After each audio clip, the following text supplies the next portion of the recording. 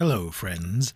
In today's episode, we have a special interview with Jay Key, one of the organizers of Kaiju Go, a Japanese monster film, art, and toy showcase that is coming to Fort Worth, Texas on August 26th. So stay tuned during the second half of the show for that interview. And now, the theme song. 1, 2, 3, 4.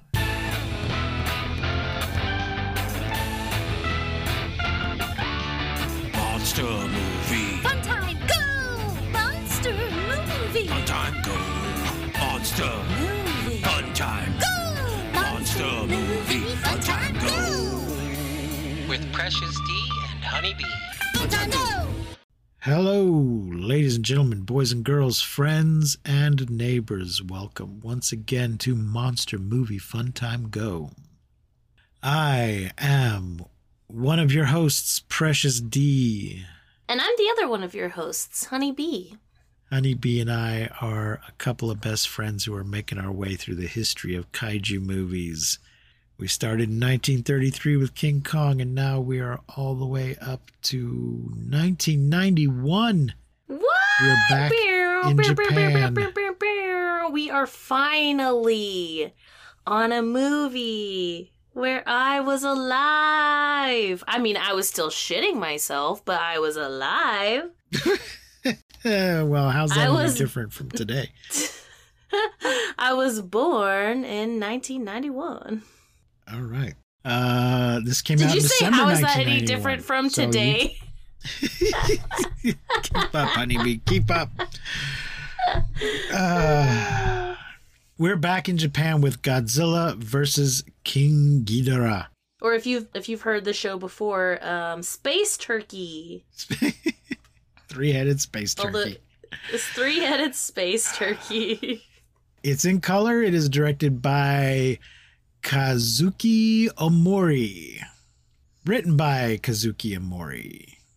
Produced by Shogo Tomiyama. That is new.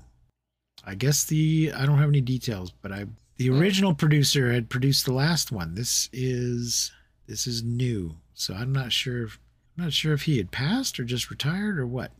It is 103 minutes. It cost 1.5 billion yen and made 1.45 billion yen. Oh. They must have made some money off of it, selling it to America or something, because they keep making these. You sound very disappointed. Yeah.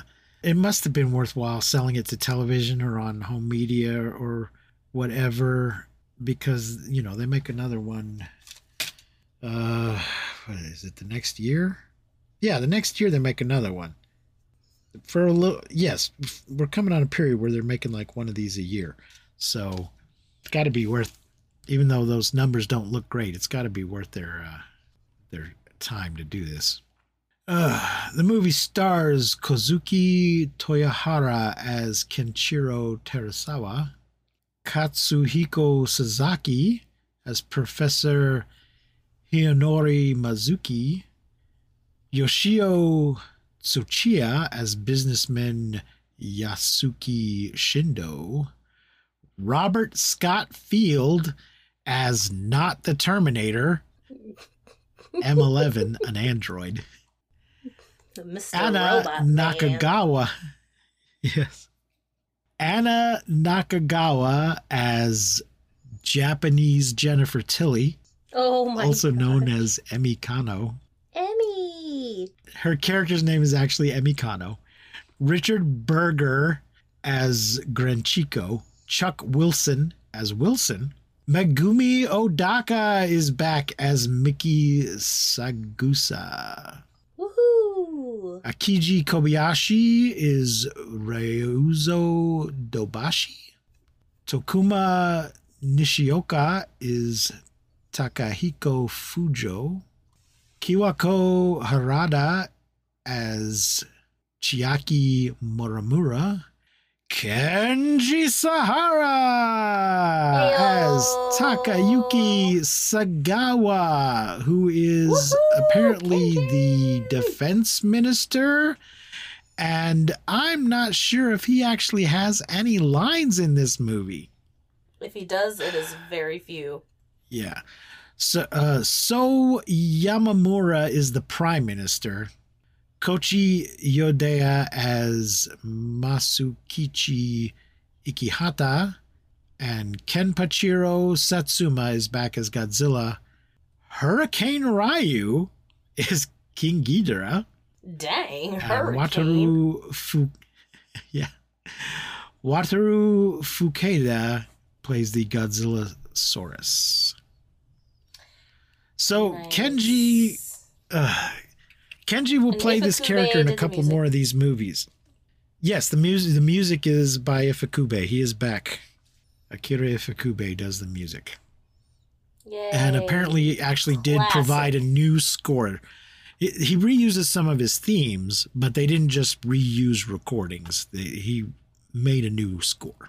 Yeah, and they use the themes but he does reuse the times. Yes, yeah. So Kenji will be back playing this minister, or this character who he's a defense minister in this movie, and then he has various different positions in other movies, like he becomes head of the sort of Godzilla task force or whatever. But for whatever reason in this movie, he's just sitting there most of the time when they're in one of the big war room scenes. He's there kind of scowling at the maps or the screens or whatever. You know who the fuck I am. Yeah. You know what it is. I don't know why they didn't have him play the prime minister. Why they went to the trouble of getting him and then didn't give him anything to do. I've found it very frustrating. But I think he has more to do in the upcoming films. We'll see. We'll get there when we get there. Woohoo! First movie I was alive. I'm so excited. We made it. We made it to the 90s. I'm looking at some of the production notes here, and it says that it was Tomoyuki Tanaka's idea to bring back some of the iconic monsters like King Ghidorah, but he's not listed as the producer. Maybe he was still in charge of the studio, but wasn't doing the day-to-day work on this movie. I don't know.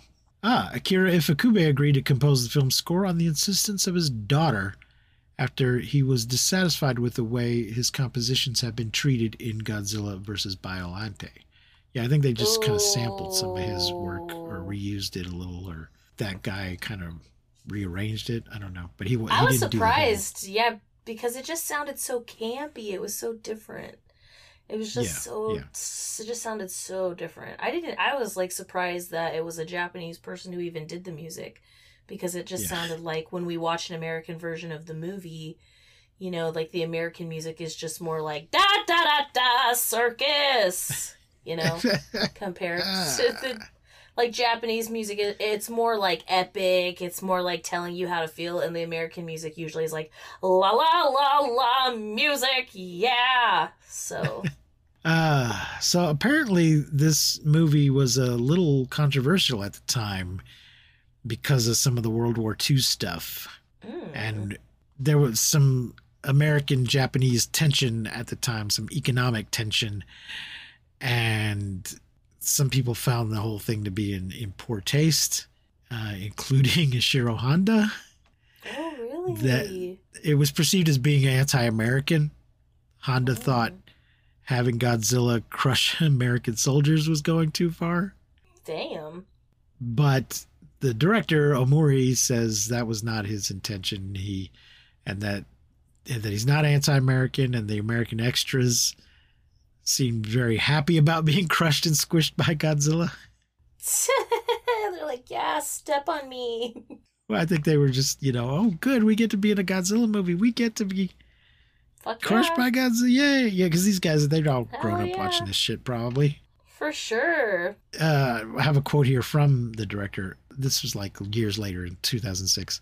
I'm not anti-American. I love American movies, and I've always watched American movies. Most American movies are, in the same sense, made the way I made my movies. I just wanted to make a movie with the American Army people in it and to put the rumors to rest. I'm not anti-American. I love American war movies, but looking at all the ones I've watched over the years, Americans never lose. And so I thought they should lose at least once. Why don't the Americans ever lose? Because America, fuck yeah. You know, the Army never gets to win against Godzilla, really. So why should the American Army be any different? This movie, Honeybee, well, before I say anything, what did you think of this movie?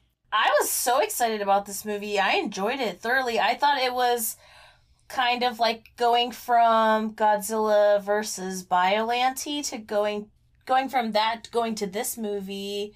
I was excited about it. I felt like it was great. I mean, I it was like weird how they kind of like the dinosaur storyline, you know, but I liked it. I thought it was good. I enjoyed it. I was excited for it, especially being in 91. And yeah. And also, how many times did you start singing It's Just a Jump to the Left after someone yelled Time Warp, Time Warp. in this movie? Again. God damn it. Yes, I have that. I did absolutely have that thought. Same way whenever anybody, because a couple of movies we've watched, somebody will say, it's astounding. It's astounding. And in my head, I always go, time is fleeting. Madness takes its toll. Folks, we are doing a Patreon exclusive series of episodes where we go through the lyrics of Science Fiction Double Feature from the Rocky Horror Picture Show, and we examine all the movies that are mentioned in that song. So if you want to hear those episodes, go to patreon.com/MMFTG and become a patron. There's currently just one level. The $3 a month level is currently the only level. And follow and support us on all the various things. Woo. Anyway, my thoughts on this movie are I enjoy it, but it is bananas. It is. It is banana nut bread. It is bananas in pajamas eating banana nut bread.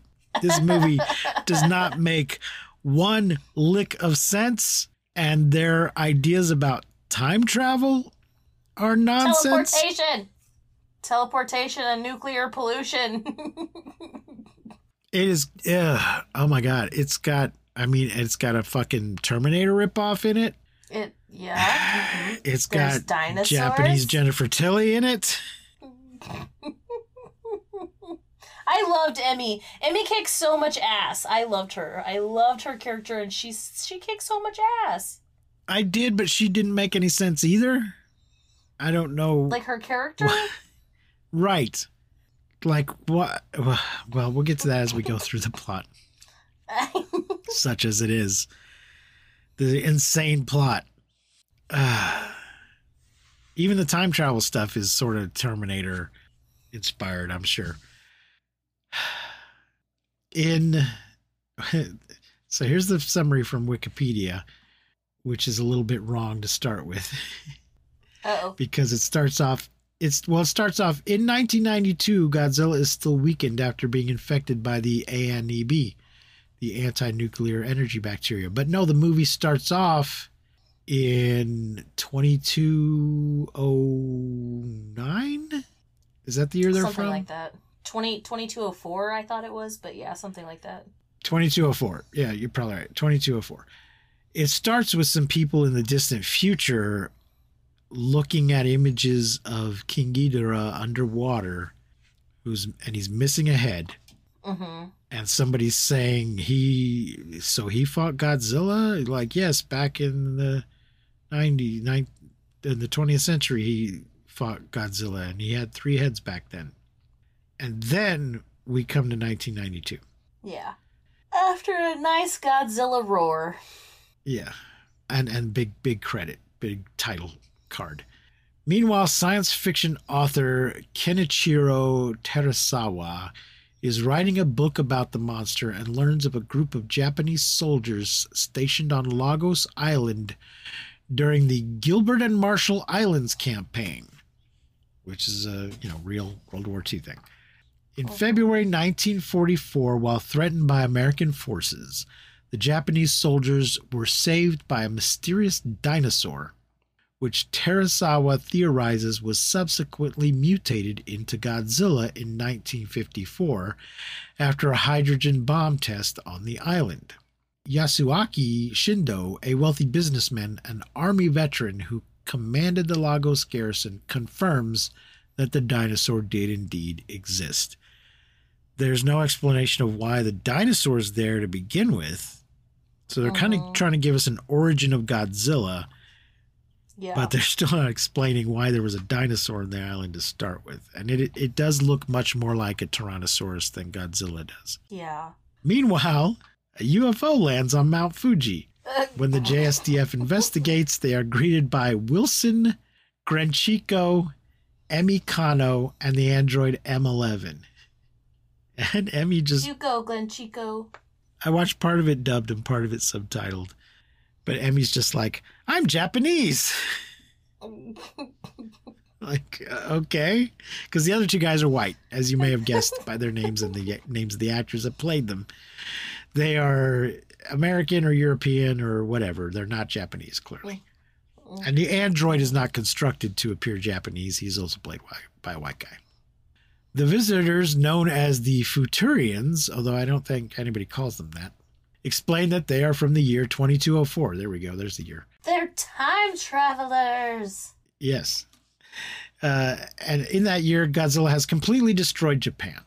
The Futurians plan to travel back in time to 1944 and remove the dinosaur from Lagos Island before the island is irradiated, thus preventing the mutation of the creature into Godzilla.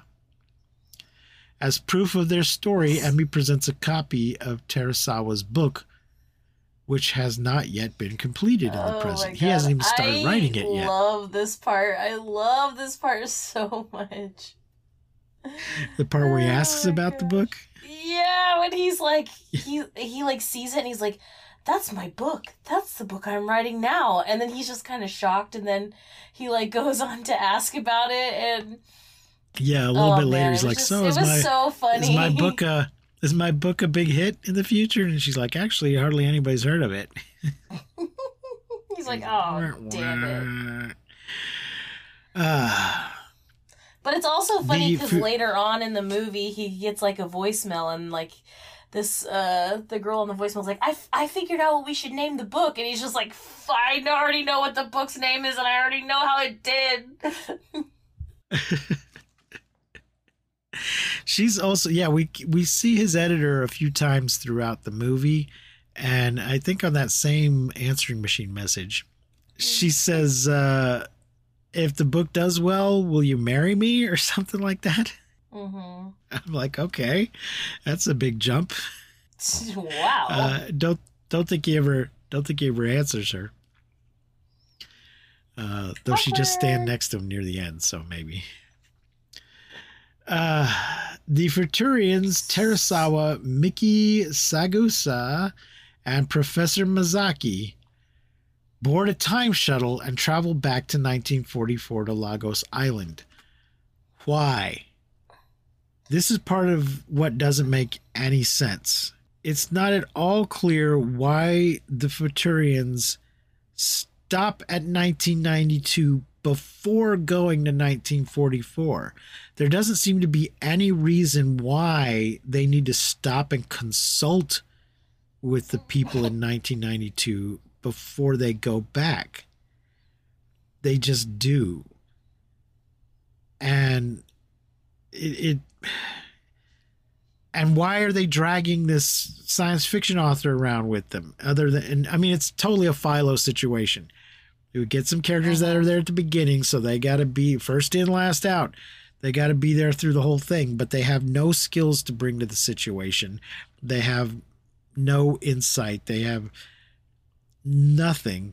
The fact that he wrote about this in his book doesn't mean that they need him to go with them, but they do anyway.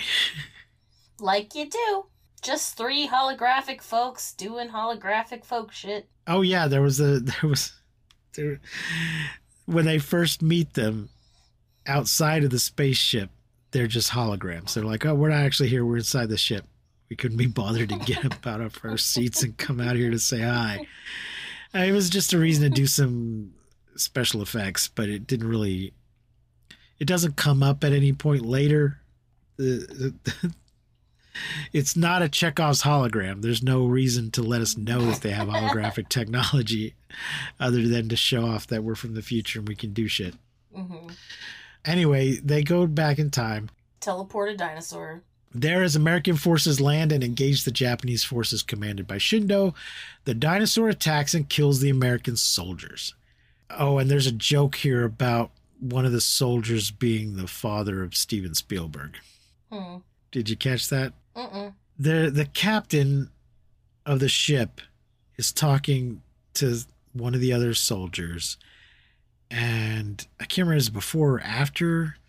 Oh, they see the time ship in the distance. And so he's like, oh my gosh, what was that? Was that some kind of UFO or spaceship or something?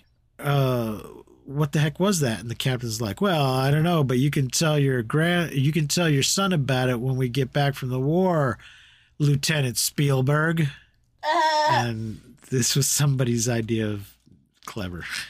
Like, this is why Steven Spielberg ends up making E.T., because his dad saw time travelers who came back to stop Godzilla from being created. Oh, Jesus. Anyway, the dinosaur attacks and kills the American soldiers. The U.S. Navy then bombs the dinosaur from the sea and gravely wounds it. After Shindo and his men leave the island, M11 teleports the dinosaur from Lagos Island to the Bering Strait. Before returning to 1992, the Futurians secretly leave 3 small creatures called Dorats Little gremlins on Lagos Island. Yeah, they're these weird little puppet so things, cute. these little winged goblin things that Emmy just tells us, oh, they're a thing that we made in the future and they help us. And then They're a new kind of animal. when they're about to leave, one of the people from 92 is like, hey, we're the Dorats. And Emmy's just like, time warp. Don't worry about the Dorats. We gotta go. It's just a jump to the left.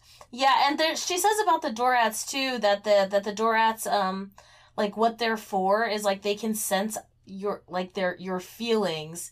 And so if we get lost, they'll cheer us up. And I'm like, what the fuck? So they're just for morale? Like, what? So they're a new animal that we created with a biotechnology that we made to sense our emotions? Like, isn't that what a dog is for? But, okay, cool. Little gremlin Dorats, got it. If we get lost, we can eat them. No. They'll just cheer us up. They'll just cheer us up. And we see her purposely let them loose. Mm-hmm. So, and the reason for this is that they are now exposed to the radiation from the hydrogen bomb test in 1944 instead of Godzilla, yeah. And they merge to become King Ghidorah. Ghidorah! After returning to 1992, the Futurians use King Ghidorah to subjugate Japan and issue an ultimatum, but Japan refuses to surrender. So, this appears to be their plan all along. I don't know why. I mean, I do know why, but I don't know. It doesn't really make a whole lot of sense. Oh, Jesus Christ. All right, so I'm just going to read this next part and then we'll... Okay, yeah, go for it. Feeling sympathy for the Japanese people, because she's Japanese. I'm Japanese. Emmy reveals to Terasawa the truth behind the Futurians' mission. She flies around a little bit to do this first and then just flies into his apartment. In the future, Japan is an economic superpower that has surpassed the United States, Russia, and China, and even bought out the entirety of South America and Africa. and this might be part of the, the controversy at the time of the, the economic tension between America and Japan. This movie postulates that in the future, Japan's going to be so rich and the U.S. can't do shit about it. Ouch. So maybe that rubbed a few people the wrong way. Yeah. We're all about ego here. The Futurians travel back in time in order to change history and prevent Japan's future economic dominance by creating King Ghidorah and using it to destroy the present-day Japan. But why couldn't they just use Godzilla to do that? Yeah. I don't know. I'm sorry, it does say here, at the same time, they also planned to erase Godzilla from history so that it would not pose a threat to their plans. After M11 brings Emmy back to the UFO, she reprograms the android so it will help her. I'll get to that in a minute. So the thing is, in the past, we've seen that Godzilla sometimes defends Japan and sometimes attacks it. But in this current continuity, he mostly just attacks it. Does he defend it from Biollante in the last movie? Not exactly. Does Biollante defend Japan from Godzilla? Biolante's not killing anybody. Like, Biolante's just standing there in the middle of the fucking ocean, never moves until Godzilla comes to her. Right. She never hurts anybody. So I guess Biollante sort of defends Japan from Godzilla. It's not clear why they thought Godzilla needed to be taken out of the picture. Why didn't they just come back with something to control Godzilla? This is just one of the many things that makes no goddamn sense. No Godzilla sense. Yes. So Emmy reprograms the android by opening up its head and taking out 2 red CDs and replacing them with 2 green CDs. Because red is bad and green is good. Alexa, go and find Godzilla. There's a whole thing with the robot chasing them down the street and stuff and doing some really bad, some really kind of lame effects of him running fast. It looks like he's roller skating through the war. It's pretty funny. They make him run fast. Yeah, he does it on the island first, and then he does it in modern times also. He runs in 2 different ways, both of which are supposed to indicate that he's running fast. One is we don't see his feet, but the way he's moving implies that he's taking really long strides and just sort of gliding across the ground. And then the other way is just to have him run and speed up the film. They're both trying to indicate that he's running fast, but they look completely different. They don't work together at all. Ay, ay, ay. So this is the part that confuses me about Emmy, because it seems like she's in on the plan in the beginning, but then tries to play it off like, I didn't know what their plan was. Like, but you're the one that let the Dorats out. So how did you not know what the plan was? Or is it just once you saw modern Japan, you liked it? But why didn't you like Japan? If Japan's a dominant force in the future, why were you going along with these white guys' plan to come fuck shit up? Or did you believe them when they said they were trying to save? But she knows that Japan hasn't been destroyed. It's not at all clear what her fucking motivation is. But at some point she decides, I want to help. Yeah, I felt like she, whatever it was, whatever fucked up shit, it really did feel like she was innocent when she was like, oh, what the hell? Like when she wanted to help, you know, and she's like, it seems like she's been lied to, you know? Maybe, but then why did they bring her along? There's no reason to bring her along. But isn't it because she's the, there's something, isn't she like an expert on something? Because Mizaki is the dinosaur expert, and then Miki is the paranormal researcher. Right, but she's from the future. She came with them. She seems to be in charge of the Dorats, but I'm saying, why lie to her and bring her along? Why not just bring along somebody that's in on it? And it doesn't make any sense. It makes no sense. Anyway, Shindo plans to send his nuclear submarine, because businessmen just have their own nuclear submarines, to the Bering Strait. So King Ghidorah is tearing shit up. Because that's what he does. So here's the other thing that doesn't make sense. The time travel. They have prevented Godzilla from happening. Now, normally, in a time travel movie or a book or whatever, if you go and change the past, then when you come back, that's just the way it's always been, and people don't remember. Right. Now, sometimes the person who went back and did it remembers because they were part of it, but really they shouldn't remember either. But we usually play along with the idea that the time travelers remember, but nobody else does. Mm-hmm. But in this story, everybody seems to understand that there was a Godzilla, but there's not anymore because we did some time travel and kept him from happening. So now there's just a dead dinosaur.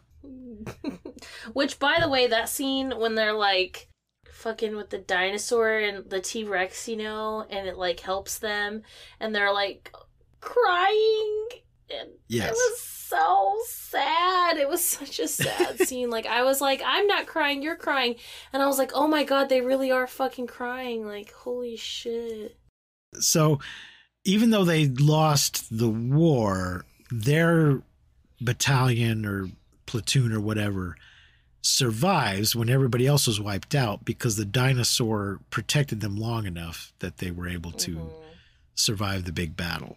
And as the dinosaur's laying there and they think it's dying, they all stand around and salute it and thank it and tell it, we'll never forget what you did for us. We cannot mend your wounds. We cannot take you safely. Yeah, they're so sorry they can't heal him. But Mr. Shindo, who is so rich he has his own personal nuclear submarine, wants to send it to the Bering Strait and to irradiate the dinosaur in order to create Godzilla.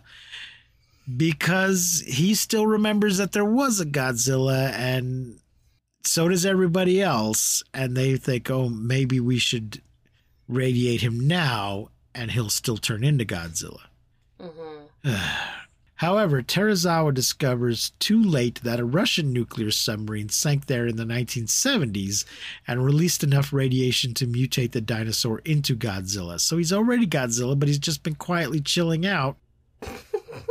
En route to the Bering Strait, Shindo's submarine is destroyed by Godzilla, who absorbs its radiation, recovers from the ANEB, except that he shouldn't be... I don't think they mentioned that, though, because that shouldn't be affecting him, because in this timeline now, he never was Godzilla, so he never fought Biollante, so the bacteria shouldn't be affecting him.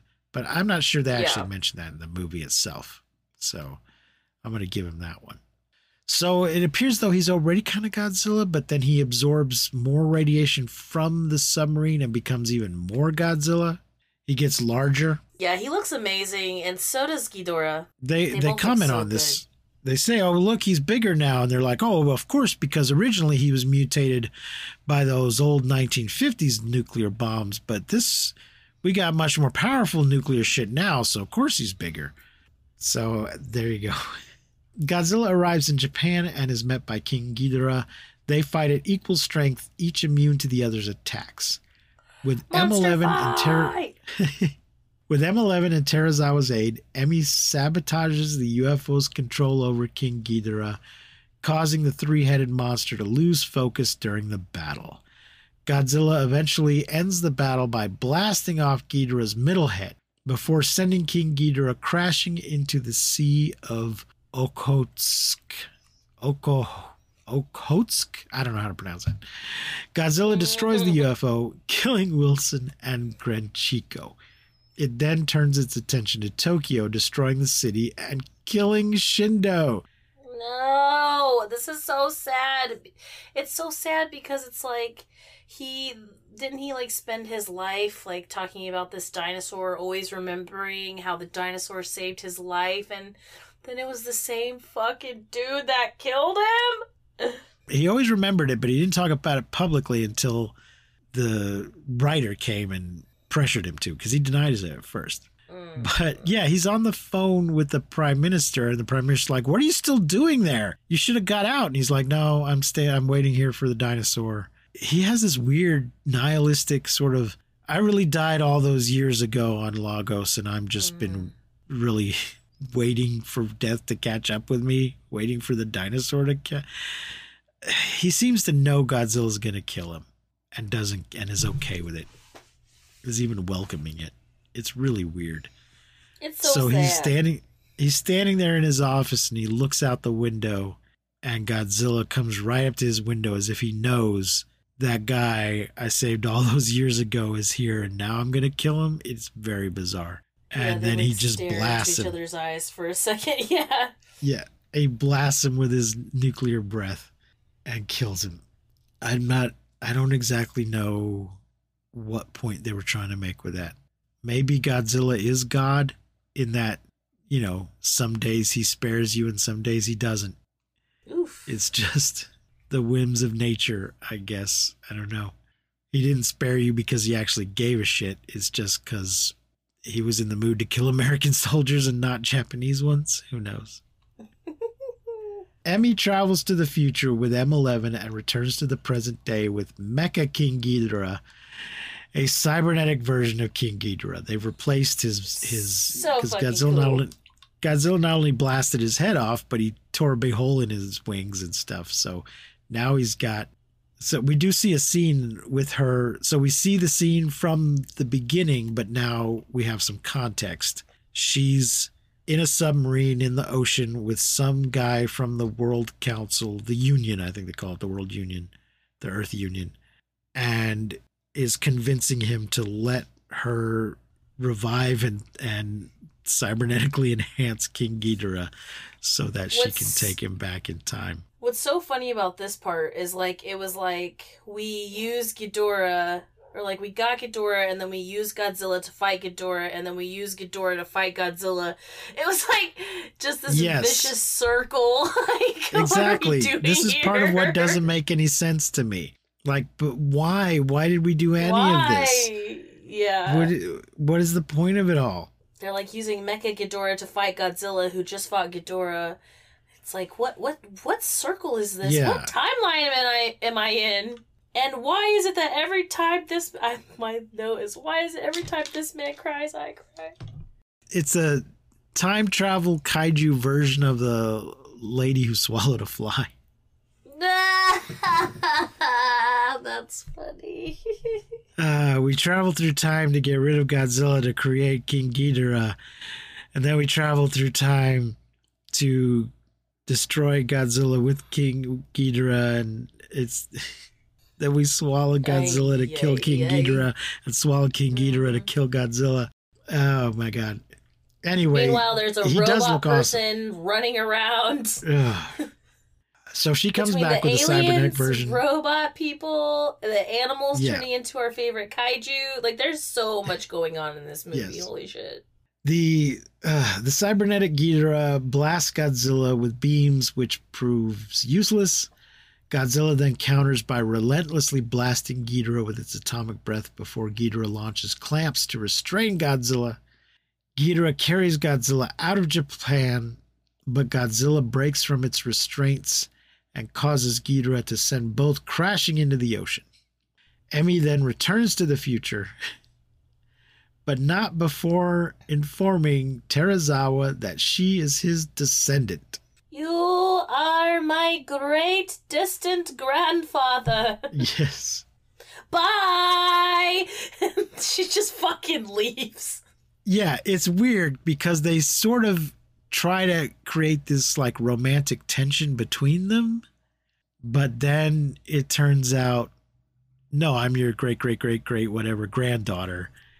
But hey, why don't you, nobody says this, but there's sort of this implication, you got to go marry that publisher lady so I can be born in the future. Because she just kind of comes out and stands next to him at the end. I'm like, okay, I guess this is happening. At the bottom of the ocean, Godzilla awakens and roars over Mecha King Ghidorah's remains before swimming away.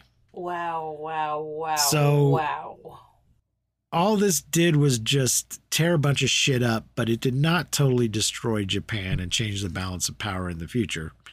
And would it have mattered if it had? Everybody still would have remembered the way things were before, I guess, because that's how time travel works in this movie. The thing is, there's things... Go ahead. I was going to say, I didn't understand the time travel, like when they describe the time travel, like the two people in one place situation. I didn't get it. Oh, right. I'm trying to remember. I'm trying to remember exactly. Oh, is it Shindo who can't travel back? Yeah. I think yes. I think somebody says, why didn't we bring Mr. Shindo with us? And they say, oh, we can't do that because he's already there in the past. Mm-hmm. And he can't.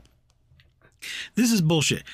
I've seen this in other time travel movies. The idea that it's not okay to travel back to a place where you already are, or that you can't exist in two places at the same time. Mm-hmm. Or there's one movie where, well, they can, but if they touch each other, it'll be a disaster. Mm-hmm. This is bullshit. I don't buy this. It's nonsense. Now, there's a good chance you're going to create some kind of terrible time paradox if you do it, but there's no reason why you shouldn't be able to do it. And in fact, you have to be able to do it. Yeah. Because the thing is, all the matter in the universe is all here already. It's all there. It's all always been there. All the energy and all the matter of the entire universe has always been in the universe and will always be in the universe until it all, even when the universe dies, it'll all still be there. It will just have, depending on how the universe dies, it will have slowed down to the point where none of the molecules are moving anymore, and they'll still be there. They'll be inert. So if you travel to any point in time, even if you as a human being fully formed are not there, the matter that is going to be you, or that used to be you, depending on which direction you're traveling, still exists in the universe. So in a sense, any point in time you travel to, you are still there, whether you're in the form of a human being or not. So that's just bullshit. But it is a common idea in time travel that you shouldn't that either you can't meet yourself or you shouldn't I do agree that you probably shouldn't meet yourself, but I don't agree that you are not physically able to meet yourself. But that's what they're talking about. Shindo shouldn't be in, or can't be in, two places at the same time. Okay. So that's what that was about. But they don't bother adhering to any other time travel theories of any kind, because as I said, everybody just remembers that there used to be a Godzilla, and they're perfectly okay with it. When you need mealtime inspiration, it's worth shopping Kroger, where you'll find over 30,000 mouth-watering choices that excite your inner foodie. And no matter what tasty choice you make, you'll enjoy our everyday low prices, plus extra ways to save, like digital coupons worth over $600 each week. You can also save up to $1 off per gallon at the pump with fuel points. More savings and more inspiring flavors make shopping Kroger worth it every time. Kroger, fresh for everyone. Fuel restrictions apply.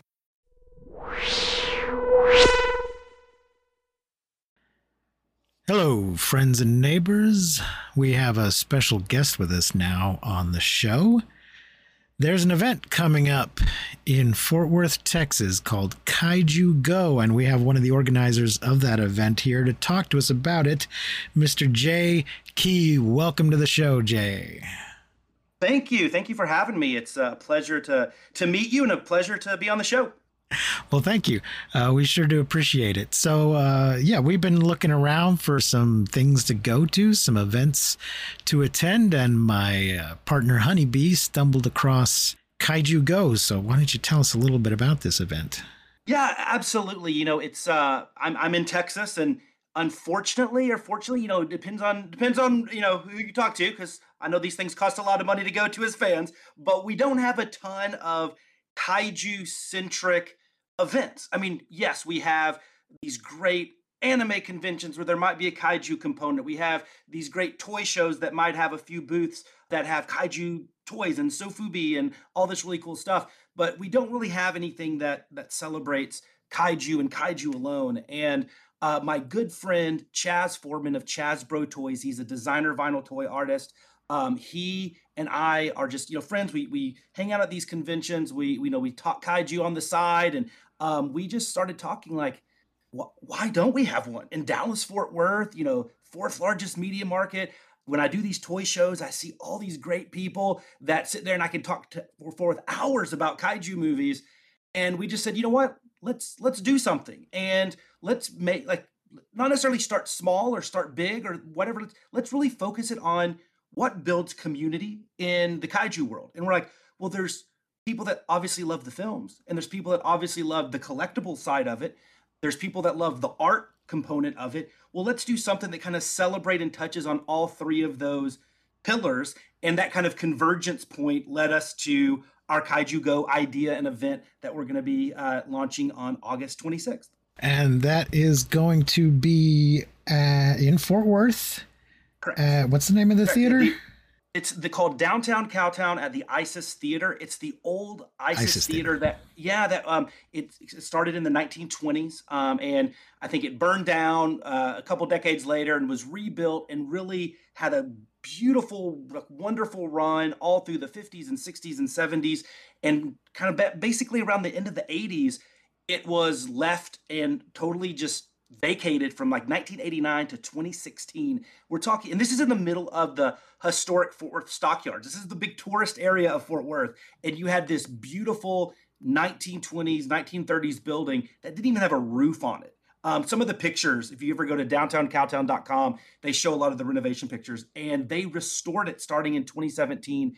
And it is absolutely gorgeous. It has 2 bars. One of them is this really cool upstairs speakeasy, and it's this one beautiful screen. It reminds me of, going to the Egyptian Theater in LA or the Aero Theater, and it just has a cool vibe, and it's right down there in the historic stockyards, right on Main Street in Exchange, for all you folks that are familiar with Fort Worth. So it's a great location. We have a similar kind of a theater here. Honeybee and I are also in Texas.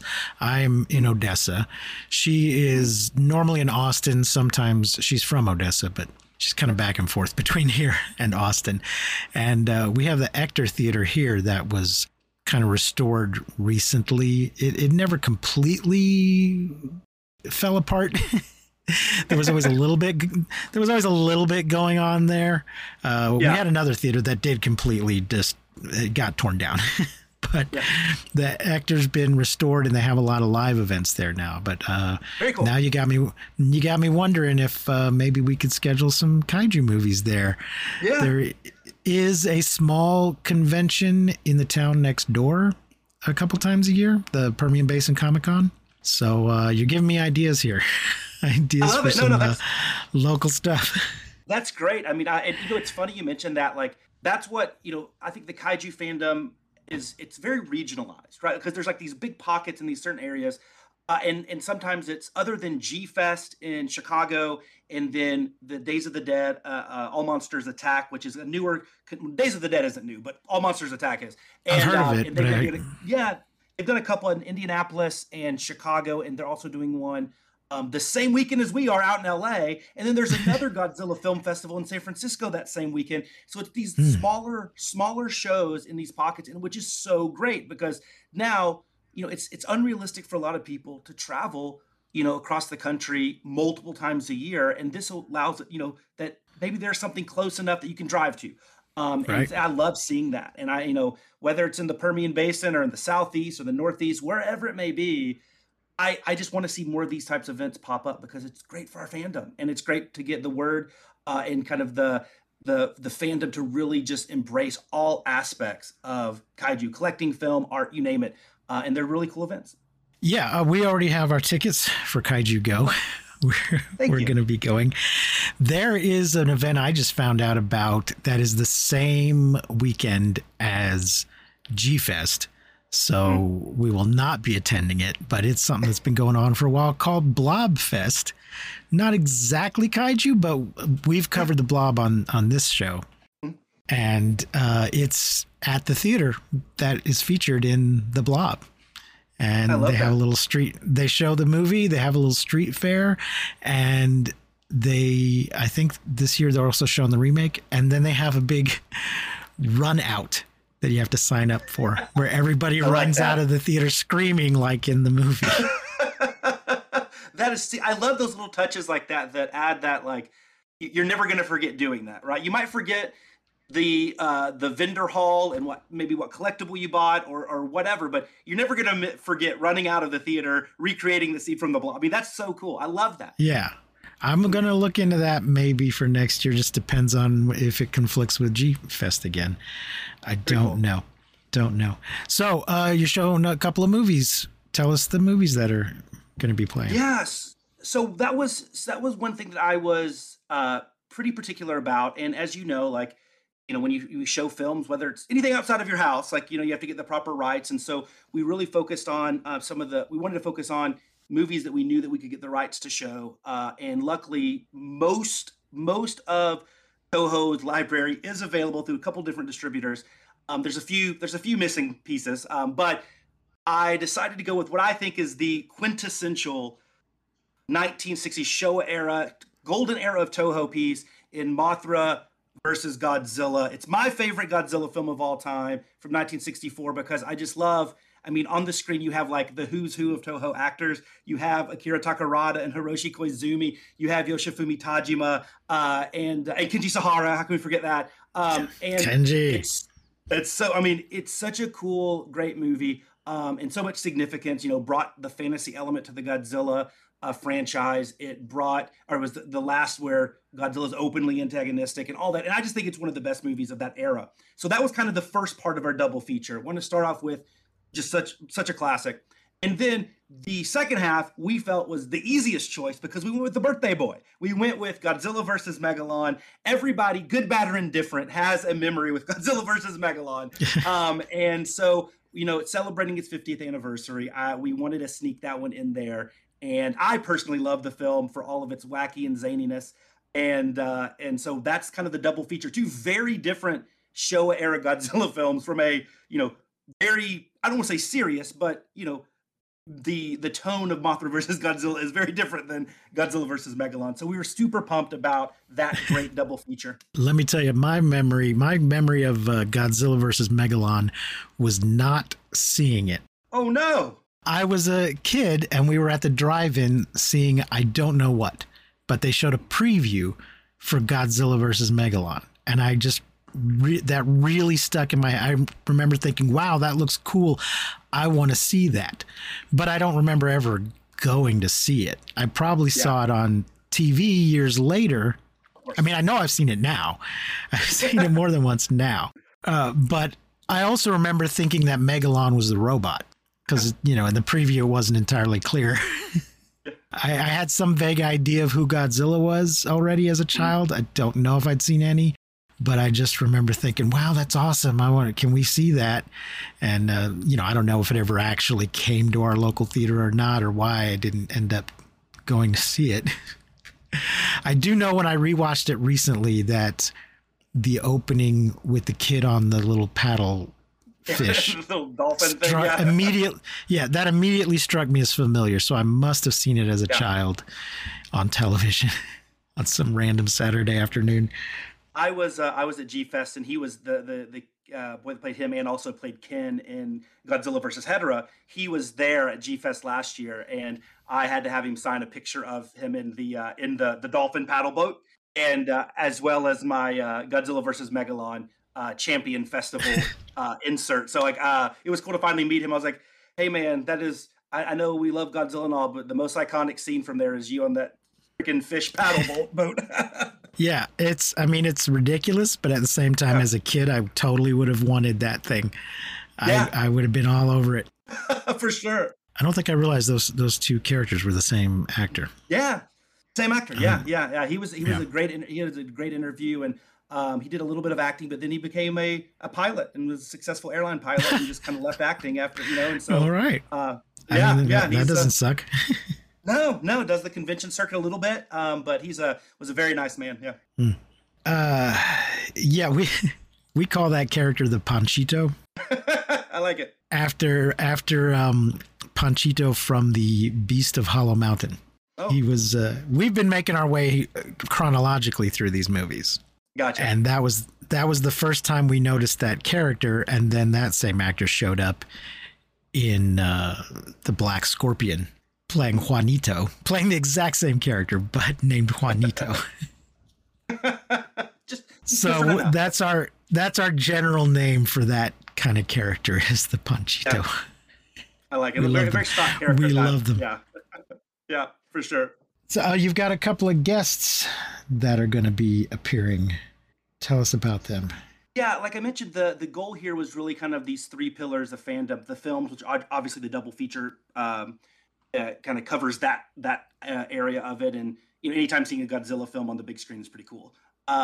And so the special guests kind of represent the art sector of it. And we did not mess around. We went and got, quite possibly, at least from an American standpoint, maybe the most famous Godzilla artist that we've seen, the great 18-time, or I don't even know, I think he actually is a 9-time Hugo Award winner, the great Bob Eggleton.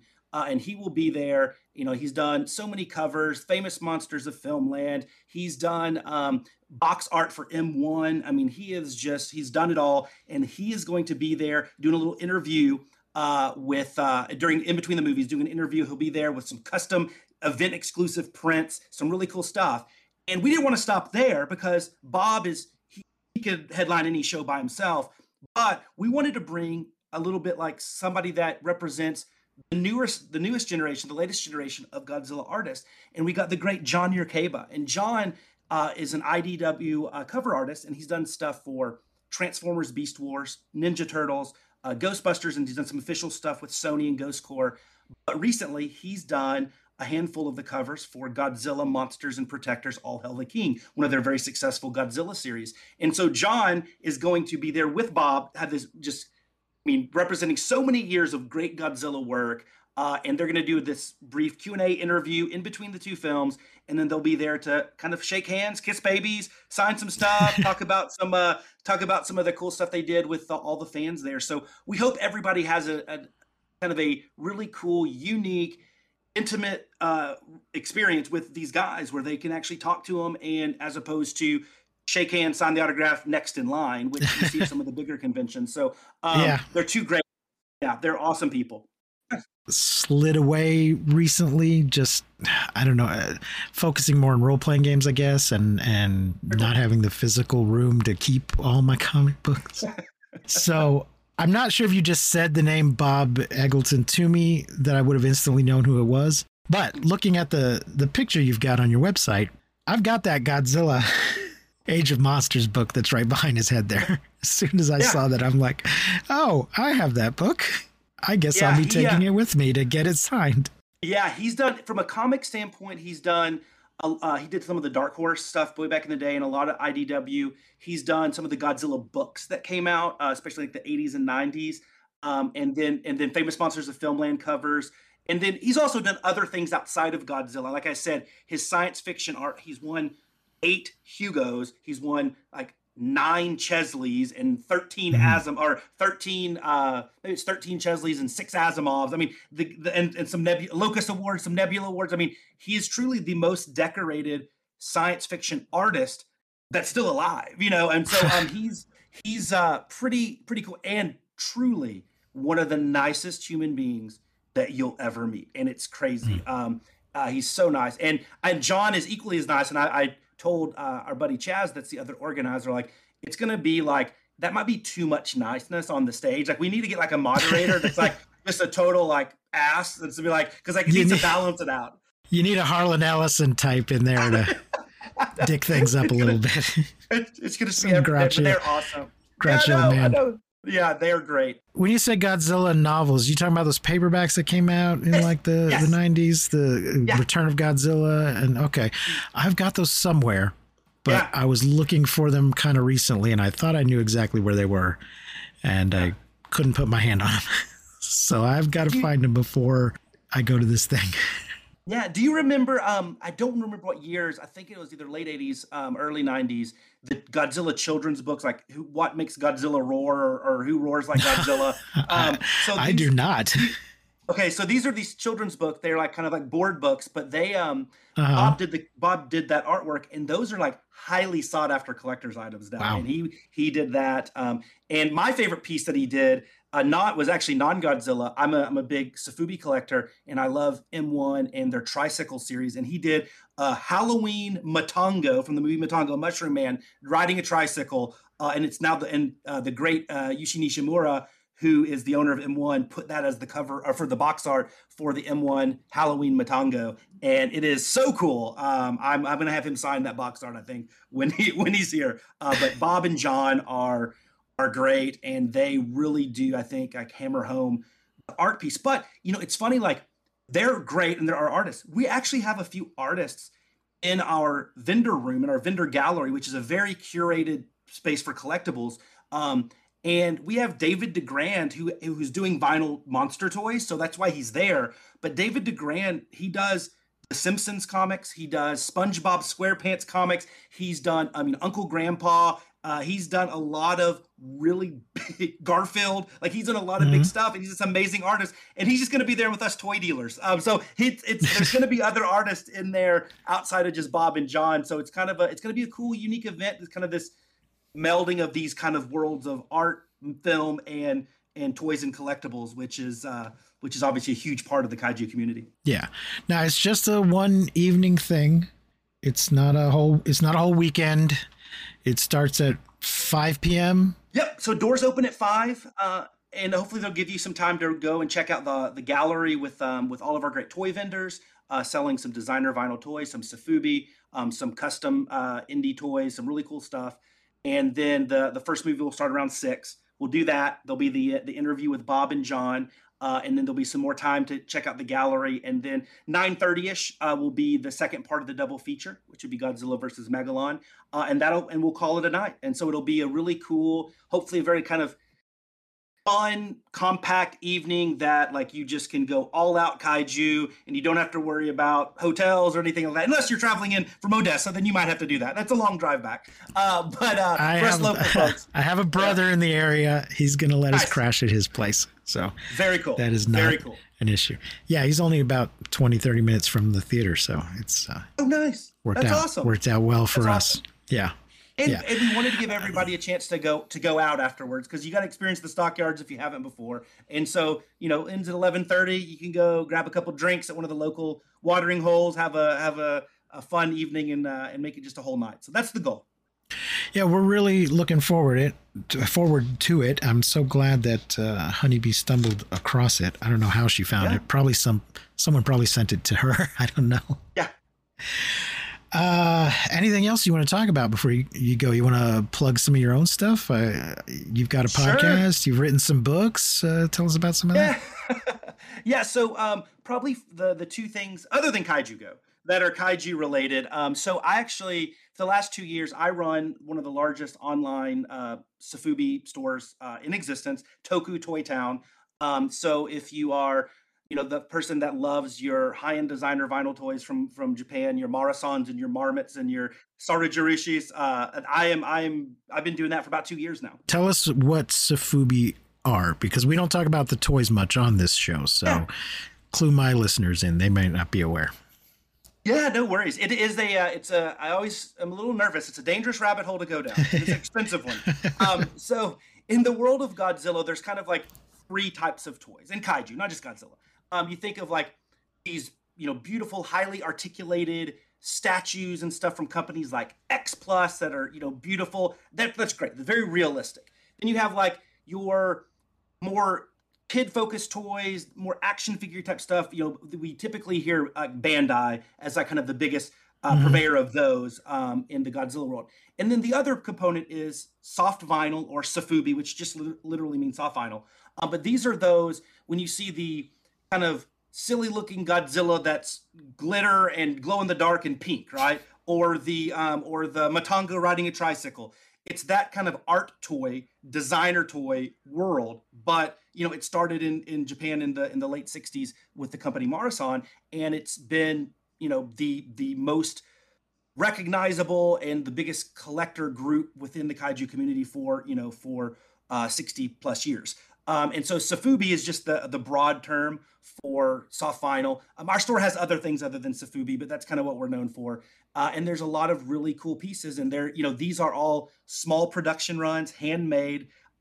So you might get a event exclusive from a one-day pop-up shop in Japan. 30 of them are only made, and that's it. They won't do that colorway again. And so it's a very interesting and fun kind of niche of collecting. And it's the most fun I've ever had. And I've collected a lot of different toy lines and fandoms and stuff. And it's by far my favorite. And it's not even close. And so I decided, hey, you know what? Like, I built some relationships with people in Japan and with these companies. And I was able to be one of the many avenues for U.S. folks to get them without paying $60 shipping and without, having a proxy buyer in Japan that goes to these events for them. So it's been a really cool thing that we've done, and we built up a huge community. And I'll be at G-Fest with Toku Toy Town, and yeah, so that's really kind of it. I love it. Sofubi, go check it out, man. It is something that is just, especially for those that are art fans and fans of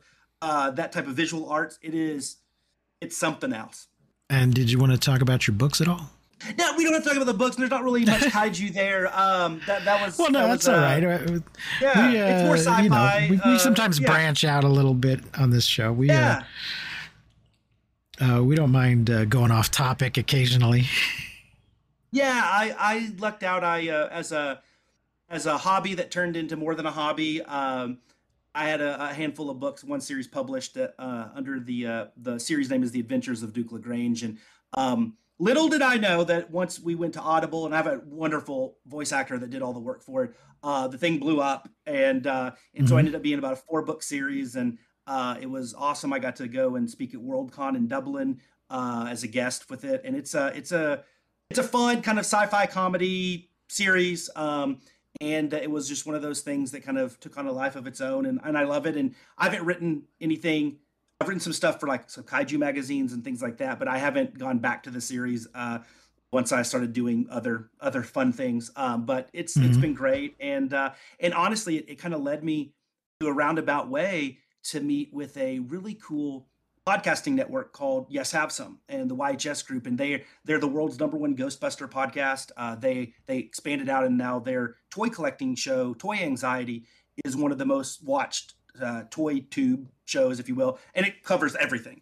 But one of the guys that I met through, because my book was promoting my book on there, that was just like we became instant friends because he is a kaiju, like just loves kaiju more than anything. He's a very knowledgeable kaiju guy, and his name's Jacob Walsh. I call him the Tattooed Titan of Tokusatsu. And he and I started a spinoff called YHS on Monster Island, which was just their kind of, fun little thing where we would talk every other week about kaiju movies and collecting and fandom, and not necessarily a set like format or agenda, just kind of us, shooting the breeze and chatting about stuff. And we've had some cool guests on there like Attack Peter and things of that nature. But we've been doing it for over 2 years now, and it's been great. I've met a lot of folks through that, through the podcast avenue. As it's all about networking, and you get to meet a lot of cool people. And so that's been great. So YHS on Monster Island. We do put our shows on video too. Like most, like we're podcast first. But we talk about toys a lot. So sometimes the visual medium helps.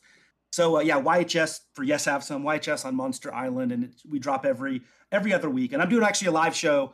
I say tomorrow. I don't know when this is going to drop, but occasionally when Jake's out of town doing all of his other Yes Have Some and Toy Anxiety business, they were on a business trip in London doing some hush hush movie stuff. But they let me have the reins by myself, and so I'm inviting some friends, some kaiju friends over, and we're going to do a little live show tomorrow talking about the Ultraman anime season 3 and some other fun things. Oh, okay. Yeah. So YHS on Monster Island, Toku Toy Town, TokuToyTown.com, and of course, KaijuGo.com if you can make it to Dallas. Make it to the Dallas-Fort Worth Metroplex on August 26th. We'd love to see you. Well, as I said, we are going to be there, so look for us as well. Jay, Keith, thank you so much for joining us today here on Monster Movie Fun Time Go. And now back to the rest of the show. I have mixed feelings about this movie because there's a lot of cool shit in it, but none of it makes any goddamn sense. Yeah, for sure. I loved how Mecha King Ghidorah looked. Yes, same. I just wish he had made some sense. I think Ghidorah looks good, like, all the way around. Like, he's less turkey-ish. I mean, from the bottom, he still looks like an oven-roasted turkey, but he's just more like his movement is, like, fluid and better, and he sounds great. He's less gobbly.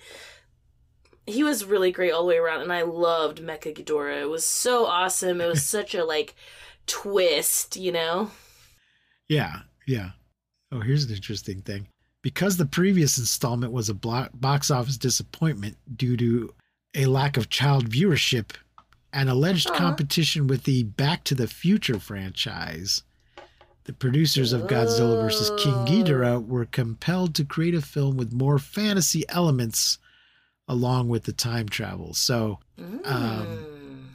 yeah, I think they were absolutely, because not only Back to the Future, but as I mentioned, Terminator, which is also a time travel movie. So I think they were very much, time travel is really popular right now. Let's do some of that. Plus, they've done everything else already. So they've done Aliens. They've this done one was just wild. Atomic Mutants. It's time to do time travel. So, and robot people. Yes. We've had some robots, haven't we? Yeah, for sure, but not like this. Not where they like look human, you know? Yeah. No, I think there was, well, I don't know. It's all was that in a Godzilla one? Yeah. The guy, the scientist's daughter, was she a clone or was she a robot or was she both? I do not know what you're talking about. The scientist's daughter. It was a Godzilla movie? It was, I'm pretty sure it was a Godzilla movie. It was definitely a Japanese movie. She was a clone. She was a clone. She was a clone. She wasn't a robot. No. No, but they called her a clone, but then there's a part where they open up and are operating on the machine bits inside of her. Well, they she turned was a cyborg. her, but she was a human first, yeah, and then they she just wasn't gave a her clone. robot She was parts. she was a cyborg. She wasn't completely a robot. She was a cyborg, but they treated her like a robot. They were really mean to her. Yeah. Okay, Honeybee, what are you gonna rate Godzilla versus King Ghidorah? Dang, I'm gonna give it a 5. I loved it. I enjoyed it. It didn't make a lot of sense, but I had so much fun watching it. I was like, it was so shocking every time the storyline added something else wacky, like the little Dorats or the, robot dude. It was just so crazy. There's so much going on in this movie that it's like there was never a moment where I was like, man, this is boring, or like, when is, it was so packed, everything, just like one thing right after the other. It feels like the pacing is really starting to pick up, and it was really different in this movie, and I loved it. I loved that it was from 91. I feel so good about that. It feels so cool that we're gonna do movies now in my era. I'm just super excited.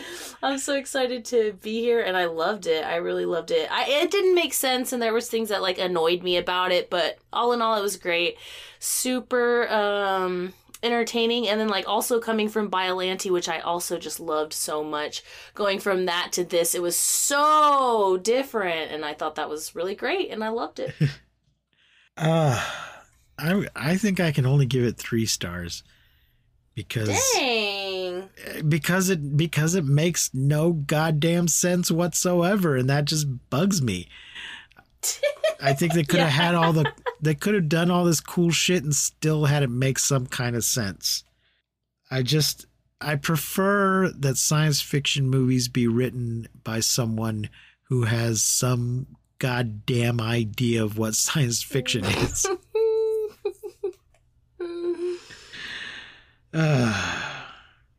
Science fiction. Where can people watch Godzilla vs. King Ghidorah? I know it's available. Oh, that is a great to buy question. and to rent. It's on Vudu and stuff, but let me just check if it's streaming free anywhere. I don't think it is. Quickly look this up. No, it looks like you're gonna have to go on. It's not. Some of the earlier ones are on Tubi and Vudu and all. I mean, Tubi and Pluto and all that stuff. But this one looks like you're gonna have to pay for it. It is available on all of the things on Vudu and Amazon and all that, but you are gonna have to pay for it. So it's not. I don't think any of these later ones are on HBO or Pluto or any of those things. So there you go. There you go. Watch it if you think it's worth it. It's worth it. It's so worth it. It's worth it. Watch it. It's worth it just for the craziness. Next week we'll be back with another Godzilla movie, unless once again I stumble on some things we missed. Yay. It will be Godzilla versus Mothra. Honeybee's favorite. Yay! I'm freaking out. Same situation. I think you're going to have to pay to watch it, but maybe see if your local library has it or something. Until next week, then, I have been Precious D. And I have been Honey Bee. Remember to keep calm and take shelter in basements. And please don't misuse science. We won't see you, but you will hear us next time on Monster Movie Fun Time Go. Woo! You've been listening to Monster Movie Fun Time Go. If you enjoyed the show, please rate and review us on your podcasting platform of choice. Our theme song is by the Texacato Folk Rock Punk featuring Lita Lopez. You can support the show, find links to our social media, and even leave us a voice message at anchor.fm/MNFTG.